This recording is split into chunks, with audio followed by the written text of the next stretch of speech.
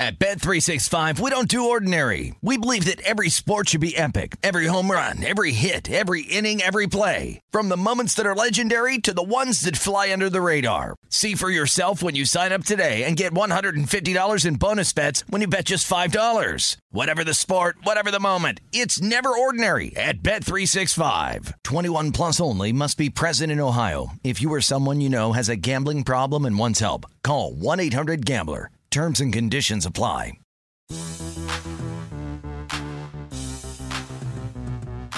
What's going on, and welcome into the Friday edition of the Pelicans podcast presented by SeatGeek. I'm Daniel Sallerson. Happy game day, happy weekend to everyone here in the Crescent City. The weather is beautiful outside with it getting a little cooler. Perfect weather for two Pelicans games over the weekend. Of course, the Saints game on Sunday, Halloween weekend as well.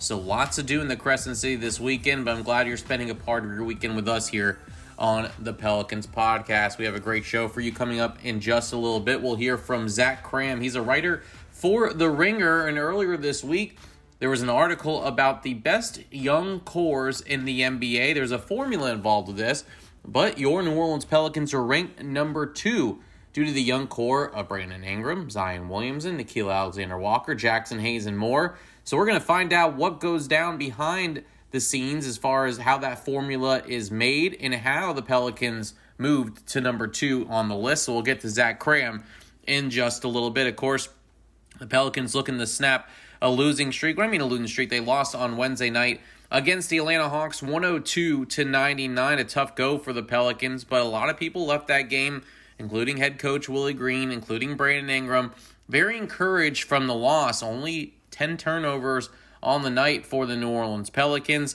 A game that came down to the wire, a game that the Pelicans led in the first half. You saw two of the rookies closing out the game in Trey Murphy and Herb Jones. And Herb Jones has started in 4 straight games in the absence of Josh Hart. He might do so again tonight. Again, Hart listed as questionable for tonight's game. But I think everyone left very encouraged. No moral victories in the NBA, but I feel like the Pelicans are heading in the right direction after Wednesday's loss. It's a home back-to-back for the Pelicans this weekend. Tonight, they'll welcome in the Sacramento Kings, and then tomorrow night, they'll welcome in the 4-1 New York Knicks. More on that at the end of our podcast, but right now, let's go to our interview. Jim Eichenhofer and I caught up with Zach Kram of The Ringer. All right, as we talked about before, joining us now is Zach Kram, who writes for The Ringer. Again, he wrote that great article on the best young cores in the NBA, and the New Orleans Pelicans fell at number 2. We certainly like to see that. Zach, appreciate the time. How are you? I'm good. Thanks for having me. Yeah, well, we really enjoyed the article just for the ranking for the Pelicans. We did enjoy it because we learned a lot about the other 29 teams and kind of how you do things. But for those that haven't had a chance to read it yet or are going to read it after this, kind of where did this get started? I know you've done this a couple of times, but what was the basis of you all going into kind of a future power rankings, but more of just kind of the best young core here? So I think this started, this is the 3rd year we're doing it. And incidentally, that started with the Zion Williamson draft. So I have a note in here about how the Pelicans and Grizzlies have ranked in the top 5 every year. And that's because they picked Zion and Ja Morant respectively. But this started because at the time, I think there was a lot of discussion about the team is building for the future. The Knicks, I remember, were one of the impetuses for this because the Knicks had a lot of young players and people I work with who were saying, oh, the Knicks are set up well for the future. And I got to thinking, are they actually set up well for the future, or do a lot of teams have a couple promising pieces? I think when you're caught up in as one fan base, it's really easy to believe in your guys, right? Your young guys who are coming off the bench, showing some flashes in 15 minutes a game. But every fan base, or for the most part, every fan base has something like that. A couple teams at the bottom of the rankings, maybe not so much. But I got to talking to the folks at 538 who have a 5-year player projection system, and I use their numbers every year to see which teams have the best under 25 cores. And sure, there's not a huge difference between a 24-year-old and a 25-year-old, but you have to draw the cutoff somewhere. And I think this does a pretty good job of showing mostly who's still on a rookie contract or who might have just signed an extension, and therefore which teams are best set up to contend, maybe not this year, but 2, 3, 4 years from now.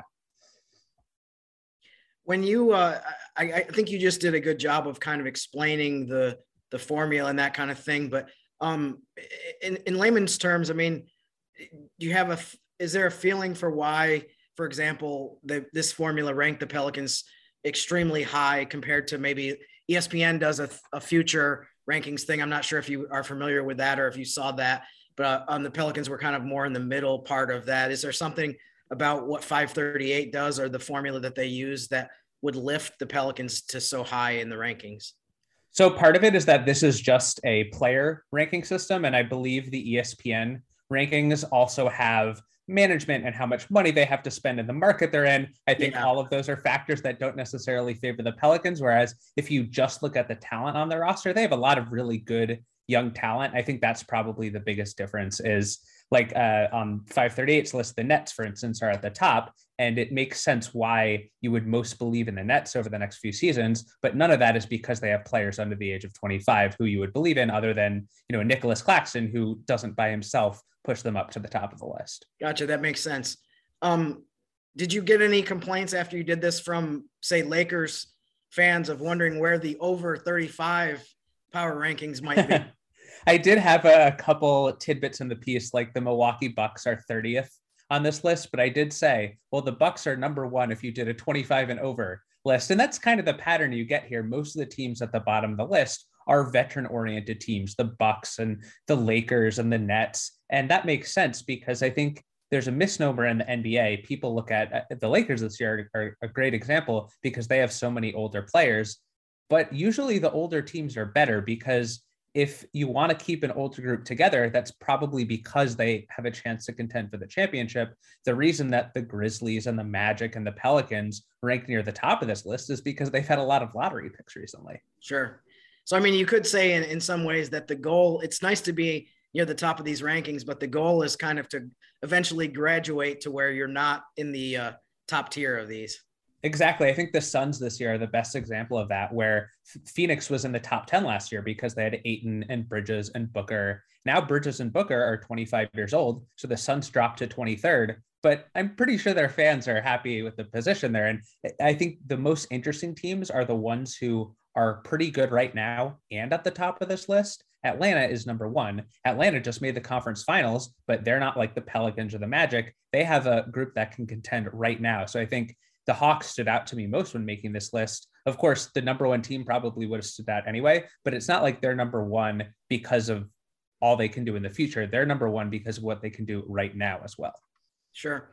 As far as the Pelicans specifically go, I'm not sure how much you've had a chance. I mean, we're super early still in the regular season, only having played a handful of games, but if you've had a chance to kind of see some of the progress of some of the players that were the reason that they were so high. Obviously, we haven't seen Zion Williamson play yet this year, but some of the other players like Brandon Ingram and Nickeil Alexander-Walker seem to be off to good starts and, encouraging as far as, they're second on this list, but these are guys that are still under 25 that maybe in the next one they could boost it up to number one. Yeah, I think Alexander Walker stands out the most among their young players. He's boosted his scoring from 11 points per game to 17. And granted, he's playing a lot more, but it's encouraging that he's been able to maintain that level of production in a bigger load. I also think one of the other factors that helps teams at the top of this list isn't just the stars, but the depth players. That's where Atlanta stands out because it's not just Trae Young, it's also John Collins and Kevin Huerter and DeAndre Hunter and Cam Reddish.